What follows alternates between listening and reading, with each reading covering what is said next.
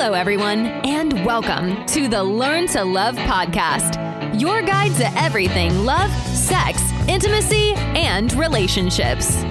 Each week, your host, Zach Beach, interviews new experts on love, including couples therapists, relationship coaches, sex educators, and best-selling authors.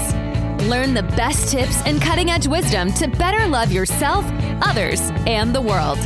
Thanks so much for joining us. We hope you enjoy the show. Welcome to the Learn to Love podcast, everyone. I am your host, Zach Beach, and I'm here with the incredible professor, clinical psychologist, writer, and author, Dr. Alexandra Solomon. Hi, Alexandra, and welcome to the show. Thanks for having me on, Zach. Today, we are going to talk about taking sexy back.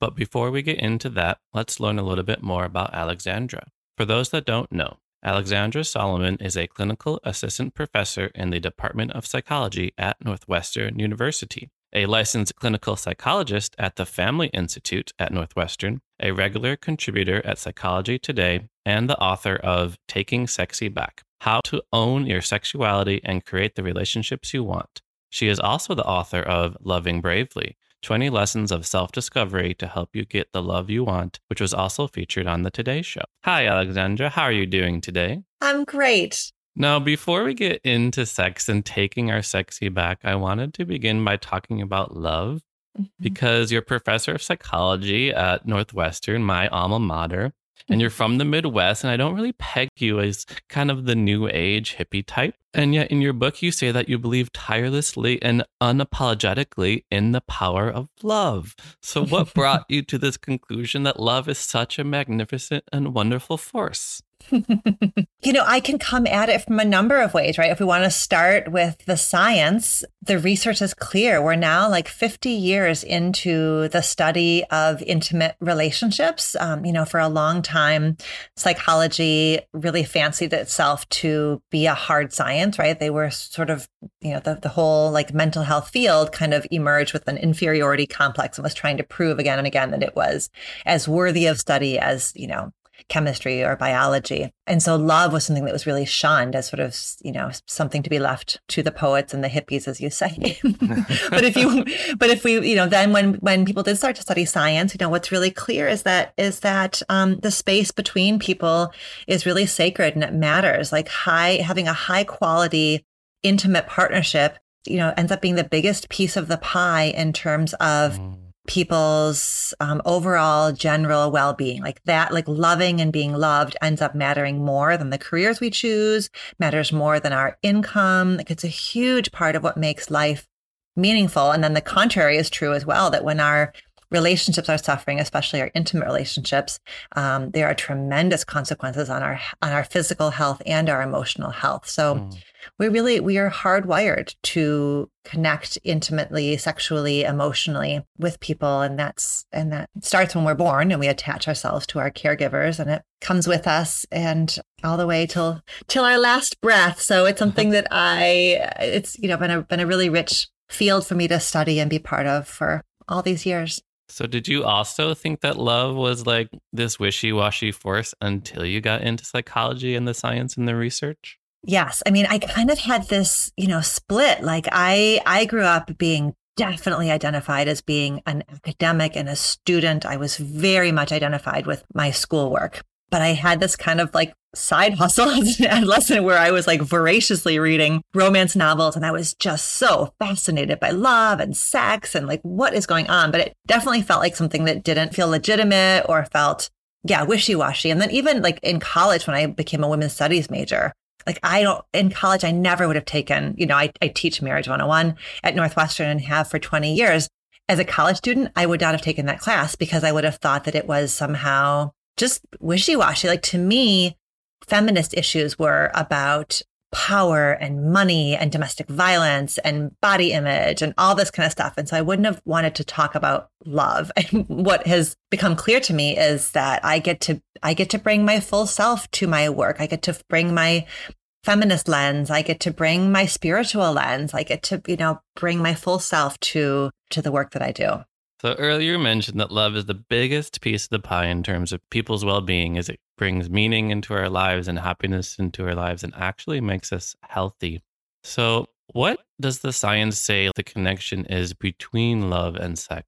How important is love to our sex lives, and how important is sex to our love lives? I love that. That's a beautiful question.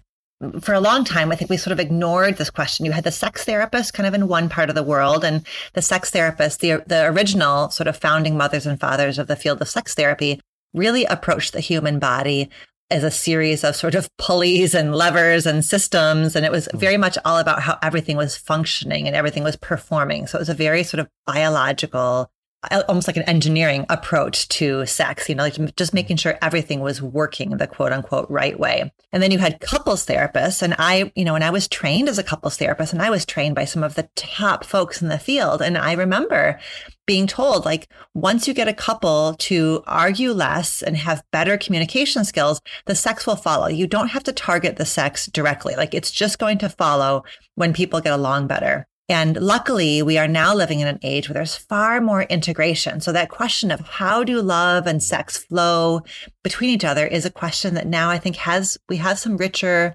answers. And the thing we know for sure is that when couples feel emotionally safe with each other, they're able to talk a bit more openly about their sexual connection. And the more a couple can talk about sex, the richer and more satisfying and more pleasurable and more joyful the love they make is going to be. So the arrow goes in both directions. So we know that couples who are making love regularly, and when we talk about making love, I'm talking about a really big menu of options, right? Like, one of the problems in the whole conversation about sex is that we really have reduced sex to just the act of penetration, which, first of all, obliterates the experiences of LGBTQ plus people. And it really limits what's possible even for straight people if they are, even just like that word foreplay, right? The idea that foreplay is just the stuff you do until you get to the main act.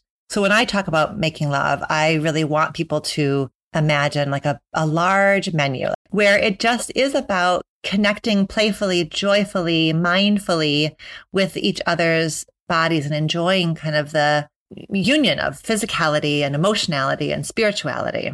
A large menu of connecting playfully, joyfully, and mindfully. So beautiful. So you mentioned that when couples feel emotionally safe, that their sex is better. They're able to talk about things more and more. And that ties into this idea that you wrote about in your book, that you encourage every sexual experience to be fueled by love.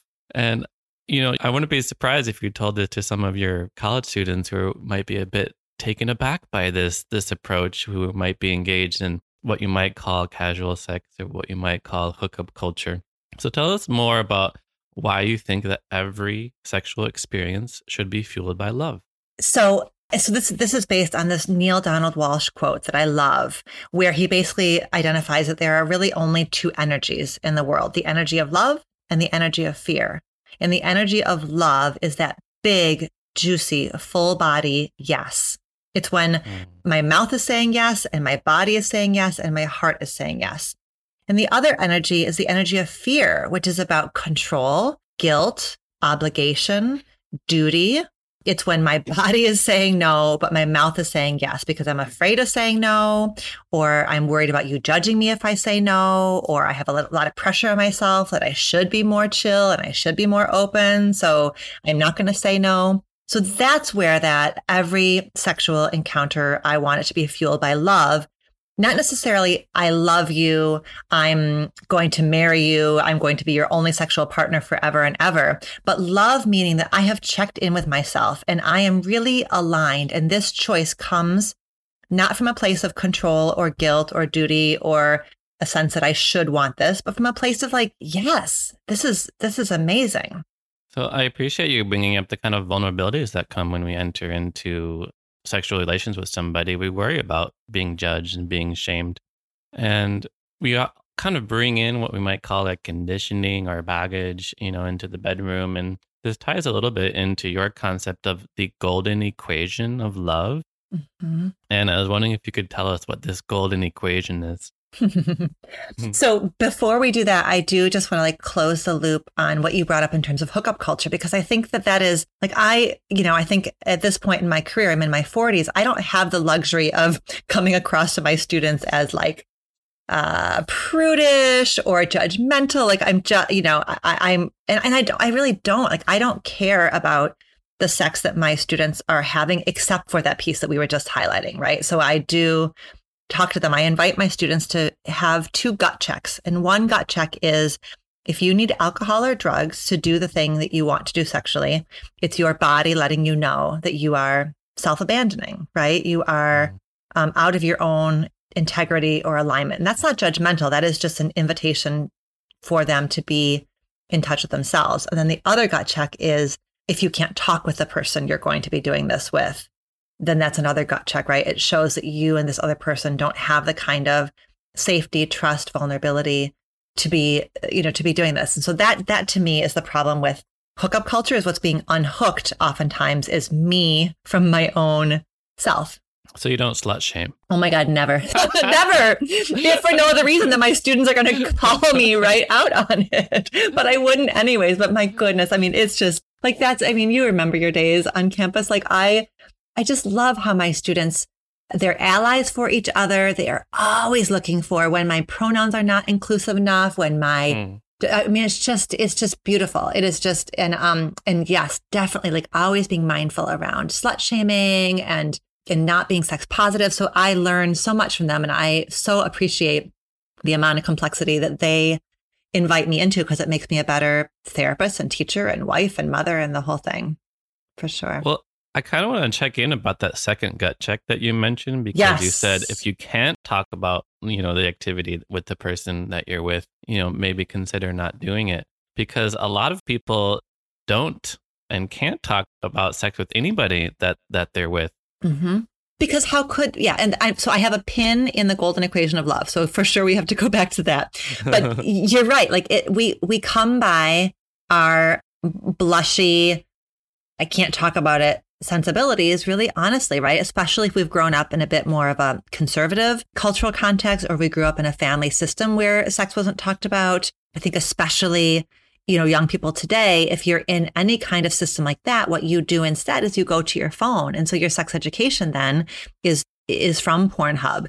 And so that can even increase the silence, because the messages and images you've internalized about sex become really, really intense. So I think sex becomes all that much more daunting and all that much more performative. Like we're in a really complicated time where I don't know how much we're moving towards supporting people being able to talk wholeheartedly about sex. And so I do, in the book, I do offer some scaffolding, because I think it is a lot to expect people of any age to sit down, face to face under the bright lights and be like, what I would like more in our relationship is more cunnilingus. Could you please provide that to me? I think it's a lot to ask for. So there can be like fun ways of doing it, right? Like it's love notes back and forth, or it's, while we're on a walk in the dark instead of like face to face. And I think there are ways we can scaffold this and have a bit of training wheels as we develop the practice. I think it becomes easier the more we do it. I think sometimes what happens is we will do it with our friends. Like the more we're sort of like talking about sex with our friends over brunch or over wine, I think that can sort of like reduce some of the shame and normalize and help us ease into the more vulnerable thing, which is talking about sex with the person we want to or are having sex with, Mm-hmm. Well, you remind me that in your book, you do mention and make an important distinction between hookup sex and what you call self-aware casual sex. Mm-hmm. So what's self-aware casual sex for our listeners? Self-aware casual sex is when you know this is just what the doctor ordered for right now. I'm coming out of a breakup, so I'm not ready to be in another deep relationship, but I'm going to practice safety emotionally and physically, and just have some experiences where I remind myself about my connection to the erotic. Or it may be that, I'm about to move. And so I need to be a bit mobile, and I'm not going to, I'm going to try really hard to not fall in love, even though sometimes that happens even when we don't want it to or least expect it. But that's a difference. So self-aware casual sex implies that it's driven by love, not fear. and that it's co-created, right? Where we're saying to each other, this is going to be no strings attached. I'm not going to expect a lot from you, and I don't want you to expect a lot from me.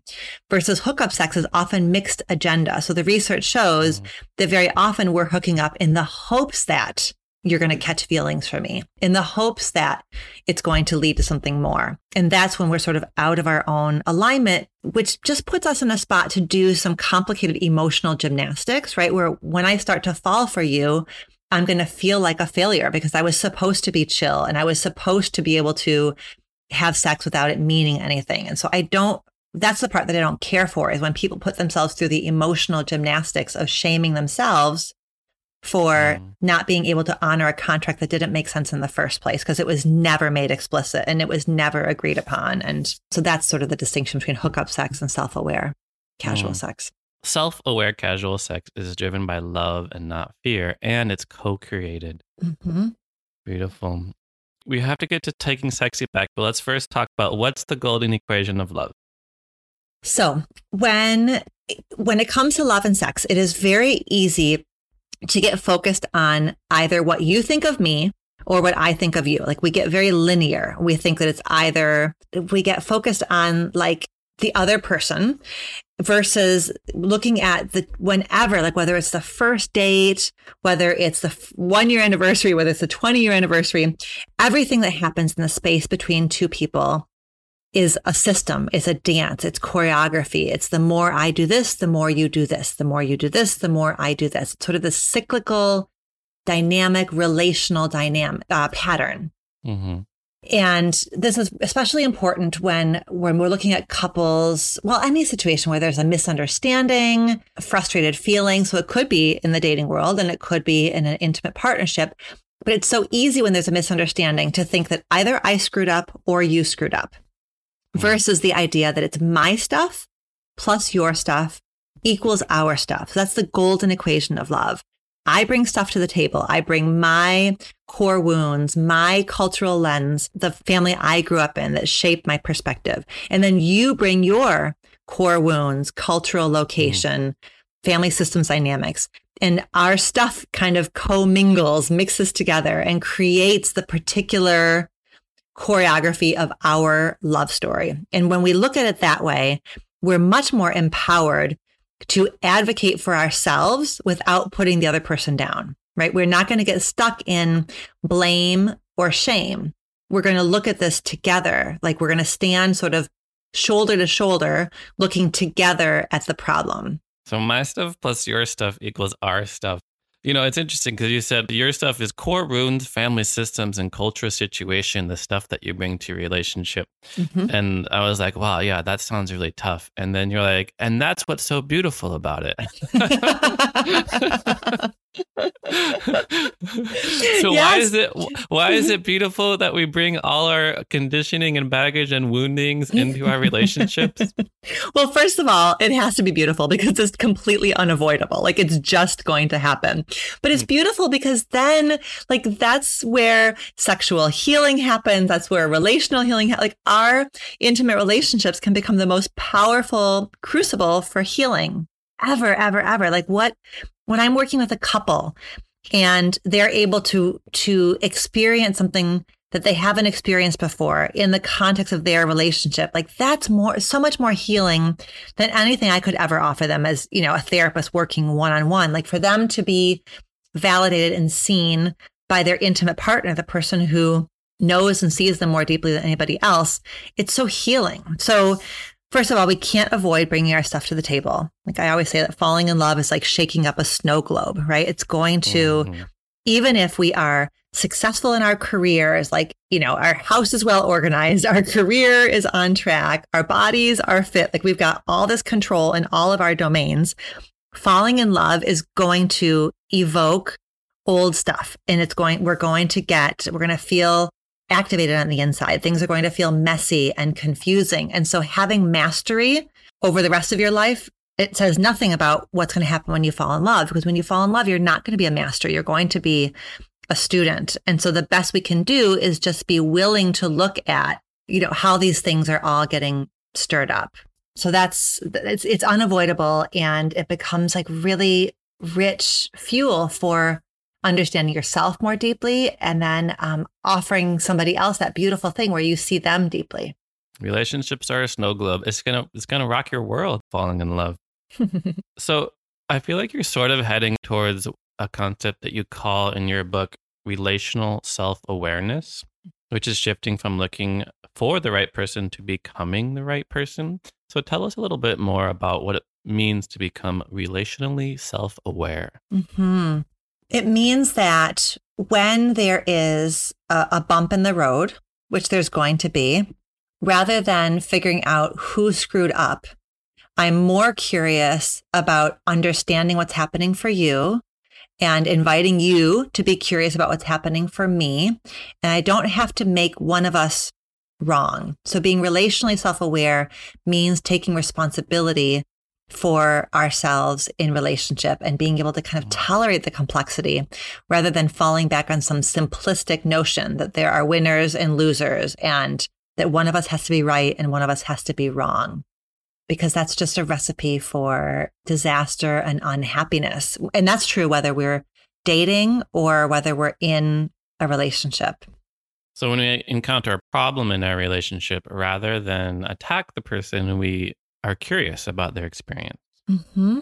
And there's a way that in the modern sort of digital landscape, like when so many people are using dating apps to find love, there's a way that it didn't start. I think we always have had pretty simplistic formulations of love, but I think there's a way that dating apps can almost like be this perfect storm where the idea is all I have to do is keep swiping until I find the right person. So it almost like plays into this idea that the secret to love is finding the right person versus the secret to love is becoming the right person. And I'm not saying that you could, have a great relationship with anybody. Like I think you really do need to have two people who are committed to practicing relational self-awareness. But there's something about the, just sitting behind our phones and sort of swiping away that can lull us into the idea that love shouldn't be work. If you choose right, if you choose your soulmate, then there shouldn't be misunderstandings. There shouldn't be challenges. You're like, oh, people think that finding the right person means swiping right and left. And then I was like, and then after you swipe left and right, you go into a bunch of conversations and then go on a bunch of dates and then get really frustrated. Yeah. And the question is like, right, yes, that's right. Finding somebody, finding the person that you can be frustrated with, who can hang in there with you and you can hang in there with them. Mm-hmm. All right. So let's talk about taking sexy back. How do we where did our sexy go? And what do we do? What do we need to do to bring it back? Put on some Justin Timberlake or? That's right. That is really the key. Well, I think for some of us, we never really felt like we had it because this Taking Sexy Back is definitely written with a female reader in mind or somebody who's been socialized in the feminine, because it's really hard to talk about sex without also talking about gender role socialization and gendered messages. Although in the book, so first of all, I've had a number of male readers have read the book and have found it helpful, because it's really important whether somebody is dating women or not, to just understand the experiences of women. I think that's a huge part of healing sexism is having male allies who understand the experience of growing up female, just the same way that a massive way of healing racism is having white people understanding the experiences of people of color. So, but then the other piece for male readers is a lot of the principles and paradigms we're talking about in Taking Sexy Back. They also apply to men, just the messaging is different, right? So we socialize our boys and our men in some pretty toxic ways around sex as well. I think that boys internalize lots of messages that their sexuality is inherently predatory and dangerous, and that they need to always be in charge and they need to not be confused and they need to show leadership, and that their self-esteem, in fact, is predicated upon being able to be successful with women, all these things that are very problematic. But in the book, we're talking specifically about when you've grown up as a girl, you are flooded with these messages and sort of walking this tightrope between being perceived as a slut and being perceived as a prude, right? Neither one is great. And it's like, what would be just about perfect? And so for a whole lot of us, we end up feeling like our sexuality is the sum total of what everybody else has told us it is, what our parents have told us, what the media has told us, what our religious institutions have told us, what school has told us. We have this very sort of outside in experience of our sexual self. And so what we're doing in Taking Sexy Back is taking a journey inside of ourselves in order to figure out from the inside out who we are as sexual beings. Like, where are my boundaries? How do I know what turns me on? How do I ask for what turns me on? So those are the kinds of questions that we are wrestling with and sort of growing our understanding of in this book. So as in such an important distinction, you mentioned how sexuality is the sum total of what everyone has told us, which for most people isn't the most positive of messages. So we move from the sum total of what culture and society and religion and whatever sex education we got has told us to coming from the inside out and exploring our authentic desires. How do we begin to go about taking our sexy back and increasing what you call our map of sexual self-awareness? Mm-hmm. So I'm a therapist. I always start with the past. And so where we start in this book is exactly what you're saying, like looking at what was your sex education? And that right there is a really rich question to go with, because it's sort of like, what was your origin story? Like, when do you remember learning what sex was? Who told you? And what did they tell you? And how were those messages reinforced? And it's not like, I'm not proposing that, you can be 30 years old and having sex and you're like actively thinking about fifth grade sex ed. I'm not making that claim, but I do think that those early messages become sort of the foundation that echoes. I had a college student say to me this year when we were having this conversation, he was like, I knew what STIs were, sexually transmitted infections. I knew what STIs were before I knew what healthy sexuality was. Right. And that's really striking, right? That we are in a pretty sex negative context. And so the taking sexy back is oftentimes like just shedding those shame loaded, fear loaded messages that tell us that our sexuality is wrong, our desires are wrong. There's like the data shows that less than 5% of LGBTQ plus teens had sex education where their sexuality was shown in any kind of positive light. And so to be non-straight, right, is to have your first experience of your sexual self be that somehow you are wrong. Your desires are wrong. You are wrong. And so that's a taking sexy back, right? Taking back this idea that I'm not wrong. I'm not broken. I'm not bad for who I am. Less than 5% of LGBTQ people had a positive sex education that related to them. That had sex education that showed their sexuality in any kind of positive light. I certainly didn't. I mean, my sex education did not mention queer sexualities at all. It was not even, I don't know, what do you remember about your sex education? Let's flip the script. I remember more recently, I got certified as a sex educator with San Francisco Sex Information, and maybe I was in my 20s at some point at the time, and I was like, oh my goodness, why haven't I learned this in the first decades of my life? This is ridiculous. So it's pretty negligible earlier on. Mm-hmm. It is like this weird mix of horrifying and empowering when you realize what you don't know, right? I mean, I learned so much writing this book, and it was just like, again, ridiculous. Like, how is this not like, so we all need to be lifelong learners about sex, and we deserve to be lifelong learners about sex. And we need to be really aware of what is it for me that keeps me from getting the information that I need and deserve in order to make choices around my sexuality that feel really good and really empowering and really joyful. It's a mix of horrifying and empowering when you realize what you don't know. I was thinking how many things that applies to. That's right. That's the beginning, right? Realizing you don't know. So let's move forward to that like more empowering path. So you mentioned the self-awareness begins with an inquiry about like what messages do I implicitly and explicitly hold around sex and sexuality. So once I realize what I don't know and maybe the negative messages around sex, how do I replace those messages with more empowering ones other than, reading your book? Right. And I do think that letting ourselves grieve and be horrified and be angry is a part of it. Like that, I think we have to arrive there before we can start to take on new messages.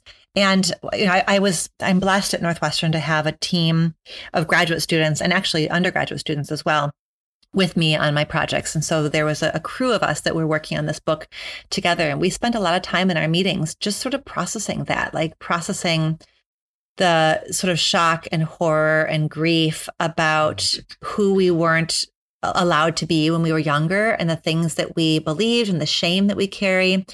I do think there is that process of like arriving in that, letting ourselves feel that. And from there, then, like from that place of grief and sort of letting go of what was, we can start to choose new paths forward. And we do that in a variety of ways in the book. But I think one that's really important that we can overlook sometimes is about just how we relate to our own bodies. And I know that people of all genders, have different kind of hangups and body image struggles. And some of us have histories of, eating disorders and things like that. But to be socialized as a woman is to feel and to be given the message over and over again that your body is kind of this like constant fixer-upper project, there are full industries that rest on women being insecure about their bodies. And it's not like that stops at the bedroom door, right? So I think there are ways that we quietly, subtly, but pervasively bring those messages into the bedroom. And if I am thinking while I'm making love with my partner, if I'm thinking about the position of my legs or what my breasts are doing and imagining what my partner is thinking about my body, all of that mental chatter takes me out of that mindful space where I just allow myself to feel the sensations, to feel the connection, to feel how love is flowing within me, between myself and my partner. But what's tricky is that I may be so used to having a critical lens on my own body that it feels syntonic. It feels like it just makes sense. It feels like, of course, I'm thinking about the state of my thighs while I'm having sex because I'm always aware of my body and I'm always in a critical space with my body. So the first step towards reclamation is even noticing what we're doing in that moment, like noticing, I'm focusing on how I look right now rather than how I'm feeling. What is happening inside of my body? What's happening inside of my heart? So that first step, that's the first step towards the shift, is just noticing that we're doing it. So to be socialized as a woman is to look at one's body as being a total fixer-upper. It reminds me of this idea that you make a really important distinction between being sexualized and being sexual. So I was wondering if you could tell our listeners the difference between these two terms. This is something I first read in Peggy Orenstein's book, Girls and Sex. And it was it just hit me right between the eyes. To be sexualized is to experience your own sexuality through the gaze of another, like through the male gaze, right? To sort of feel like I exist as an object. I'm gazed upon, right? My sexuality is not located inside of me. It is located in your desire for me. Versus to be sexual is to kind of be stoking our own fire, to have a sexual experience originate in my own connection with myself and to have that be the driver. And this is hard to do because we are, thousands of years into patriarchy where sex has been a duty, right? Sex has been a wifely duty. I mean, sometimes quite explicitly. That is, he makes these obligations to her and she makes these obligations to him. And so that idea that a woman does not own her sexuality, we come by that whole paradigm real honestly. There's a whole lineage to that belief. It is quite radical for a woman to feel sexual, to feel like sex actually is an expression for her rather than a duty for her. that sex is a space where she can unfold, you know, in her partner's presence, where she can follow her own interests, her own arousal. Betty Dodson, who is one of the founding mamas of sex therapy, advises women. Can I swear on your show? Yeah, sure. Betty Dodson says, for women, you have to run the fuck. Like, you have to run it, which is so radical. Like, that's a total, especially when we're talking about heterosexual sex, it's flipping the script, right? The idea that if you want to have an orgasm, you need to be able to run the fuck. Like, let your partner know what you want. Feel empowered to ask for what you want. This is why there's such a huge orgasm gap, which doesn't. So run the fuck, be in charge of your sexual experience. Be in charge of it rather than waiting for your partner to give you an orgasm. It ties directly into what you said earlier, is that we used to this outside in perspective of our sexuality and sexualize as being the object, but coming from inside out and being sexual is being authentic with our own sexual self. And there's so many levels to it. And you sort of approach it from an integrative systemic therapy approach, which looks at different dimensions of our sexuality and even just being human, including physical and emotional and mental levels, along with cultural. We don't have time to talk about all of those. So I actually wanted to ask you about how sex can be a spiritual practice, which you talk about in your book. Yes. I think this was the most daunting chapter to write. So you're right. So we go through the bulk of the book is sort of journeying through these 7 different lenses. And in each of those 7 spaces, we are kind of like unpacking. Like we're like, what do you need to know here? How is it going to apply to your life? Where are the blocks? What do you need? And then we move on to the next one. And so the spiritual lens is here again, like sort of, okay, so what is the relationship between the sort of like holy trinity of you, your sexuality, and your higher power? Like, how's that triangle going? Is there lots of flow? And it's sort of like, oh no, that's really easy. My sexuality amplifies my spirituality, and my spirituality amplifies my sexuality. Like, there's a lot of just kind of ease and flow and comfort there. And for some people, it's like, oh, no. It's a massive block, because what I learned is that my God is judging me. And my God says sex is only okay in these situations and these circumstances. And I am, a sinner if I masturbate. I'm a sinner if I make love to somebody of the same gender. I'm a sinner if I have sex outside of marriage. So for some people, it's a pretty unholy trinity, in fact, right? Where there's a lot of shame-loaded messages.